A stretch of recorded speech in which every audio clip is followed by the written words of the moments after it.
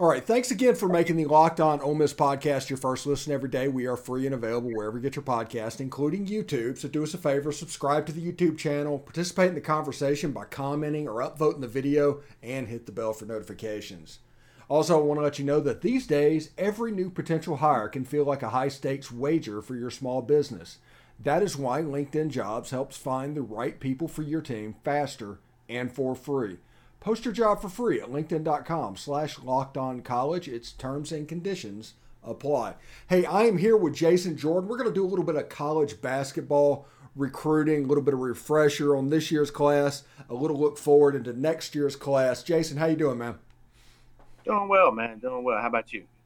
I'm doing quite well. With it being a bye week and this being a crazy football-centric show, I did want to take an opportunity to hit basketball since the season's about a week away. It's gotten here really quick. Yeah.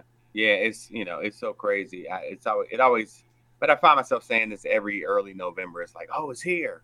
So that's a good thing. That's a good thing. Yeah, it really is. Now, the 2022 class, these are players that are going to potentially contribute on Ole Miss's team this year. Amari Abram, Malik Ewan, TJ Caldwell. Talk a little bit about that class and some of the standouts that could emerge from it.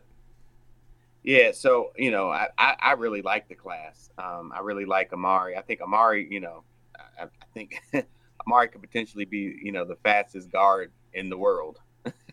Just he plays really fast, high tempo, but he plays really smart, a high IQ guy, and he's going to definitely bring that energy, which is what you want at that spot, for sure. And Malik, just a big body down there who checks off a lot of boxes, and just I like to say he's like an impact player, meaning he's not just going to do one thing and you're going to point to that one thing and say, okay, this is what he does. So he's going to fill the stat sheet, and he's going to contribute in ways that are not even on the stat sheet, because hustle plays, deflections, change of shots, change of thought process for I always say that the other team coming down there. So he's a guy, at his size, 6'9", but he can step out and play big, but he's also great hands and finishes plays and things like that. So he's a guy I'm really high on. Then you got TJ, who may be one of the most athletic players in that class, but just real bouncy, real rangy, and he's able to get out in transition and be kind of that spark that you guys could definitely. But I think I would say Amari is the guy that I would look at in that class. It's hard because I don't know. I mean, I think a lot of those guys can be a contributor, but I would look at Amari he's a high IQ guy. What I like about him is as fast as he plays. Most of the time, when you talk about a guy who plays at that pace, they're unable to play at a slower pace. They tend to know one speed when that's their strength, but he's able to calm down and dictate pace and play the half-court set, run the offense, and he makes good basketball-winning plays. So he's a guy that your fans are going to eventually love. Yeah. I'm confident. Yeah. I'm looking forward to whenever it tips off next week. Now, let's move to next year's class, the class of 2023. One of the players that stands out that everybody's talking about is the kid from MRA, Madison Ridgeland Academy, Josh Hubbard, who to me, whenever I watch him play, I see a little bit of Steph Moody in his game. A slight guy, kind of a bouncy guy, shoots the outside shot very well. Talk about this class and, again, Josh Hubbard in specific. Yeah, what I love about Josh is, first, I like to say he's a high IQ guy, right? And so at that position, that is entirely what you want and need there for sure. But he's adept at getting downhill, getting to the rim. I have not seen anyone that can stay in front of him. He's getting to his spots early and often. But, when he gets there, he's a guy who also plays a couple plays ahead in his head. So he's a guy. That's why he's a high IQ guy. But He's adept at delivering the ball to teammates in positions where they can be most effective. So he's a thinker, but he's also a 3-level scorer. He knows when to call his own number, and that's big too, because at that position, especially even with seniors, they're still younger players when they get to college. He knows when to call his own. At this point, he does, and I've only seen that. He knows when to call his own number and when to, run the offense and run it through, because I believe it's because he thinks a couple plays ahead. So he's a guy who's definitely going to be, and I know why the buzz is around him, and it's warranted. But he's a guy who's definitely going to be a fan favorite for you guys, 1,000%. So, Josh Hubbard or Deshaun Ruffin at the same stage in high school? How about a little comparison there? Woo, that's tough, because I'm a Deshaun guy. I'm a Deshaun guy. He was different, man, because Deshaun went out and just obliterated the competition at the Nike EYBL. I mean, I never understood. I always thought he was underrated, even though he ended up being pretty highly rated. I always felt like he was still underrated just because of his size, but he went out there and he roasted everybody. Everybody he went up against, he just cooked them. But so I would probably same stage give just based off the numbers he put up in the UIB, I would give Deshaun a slight edge there, but they play a little bit different. I feel like Josh is a little bit more of a stronger guard. He can absorb contact a little bit better and finish through it. And Deshaun was more like wiry up and down, but energy, you're not going to match his energy. So I would give it a slight edge to him, but I mean, we're talking about 2 levels of great there. Yeah. So, we're winning either way. So Ole Miss got some length also in the 2023 class with Rashad Marshall and Jordan Burks. Talk about them, what people can expect from them.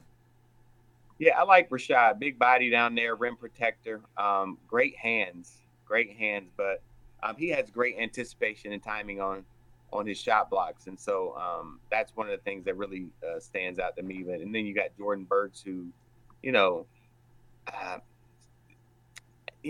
at his size, at 6'10", I won't call him a finesse player because he's strong, but I mean, he's out there maneuvering like a wing, a guard. He can handle the ball that well, and he's great. I mean, he's like a dream in the high post. You could facilitate an offense through him. So if you're running that high-low at the high post, I mean, he's gonna, because he's very agile and very skilled. So he's knocking down shots from 15 feet very efficiently, and he can create his own shot from the perimeter, and he's efficient, launching the 3-point balls, the long ball. So I definitely think he's going to be a guy. That's the one I would say, look out for him to really be a star in that class, just because of his skill set. His skill set is it's an NBA. He has more of an NBA game. That's the best way to put it. All right. And before we get out of here, in the 2022 and 2023 class, it can be a totality, it could be anything. What are fans not thinking of? Like, all these pieces when combined, is there a stylistic thing? Is there something that we're missing? Yeah. Well, are you saying because the fans are they getting restless? Are they not happy? Or when you say they're missing something? Like stylistically, with the way that Kermit Davis played at MTSU, is this team a fit for what that was compared to what he did the first couple of years at Ole Miss? Right. So the trend in college basketball as a whole, and clearly the trend based off what you guys are signing and going after, is you want to flood the court with playmakers, especially at the guard position, who can play interchangeable at the different guard positions. Basically, you want to have a team of guys who can get the rebound and go. And if you look at the national champions for the last couple of years, those are the guys who have won. He's a point guard. Give him the ball on the outlet. No, we don't do that anymore. Let's go. Everybody go. And clearly that's where the game is going. That's where it's evolving. We were just talking about Jordan Burks, and just talking about his versatility. But you want you want length and versatility, and you're flooding the court with playmakers, and that's clearly what you guys are doing in the next two classes. I mean, with the current class and the class after. And so that's where the game is going. That's how you win. And I would trust the process because you guys are definitely getting the personnel to build a successful program for years to come. Yeah, I'm pretty impressed. Kermit probably needs to turn it around, but the SEC has got – Kermit has the bad misfortune of the SEC just becoming real about the same time that he came into the league. Yeah, absolutely. Yeah. But it's trending in the right direction, so I would definitely lean in on that. Okay. Anyway, thank you, Jason, and thanks for making the Locked On Ole Miss podcast your first listen today. For your second listen today, check out Locked On Sports Todays. From the games that matter most to the biggest stories in sports, go beyond the scoreboard and behind the scenes with local experts and insights from Locked On. Locked On Sports Today, available on this app, YouTube, and wherever you get your podcasts. Jason Jordan joined us today. Thank you very much. We'll have to do it again shortly, whenever we can. Look forward to it, Steve. Anytime. All right. Thanks, bud.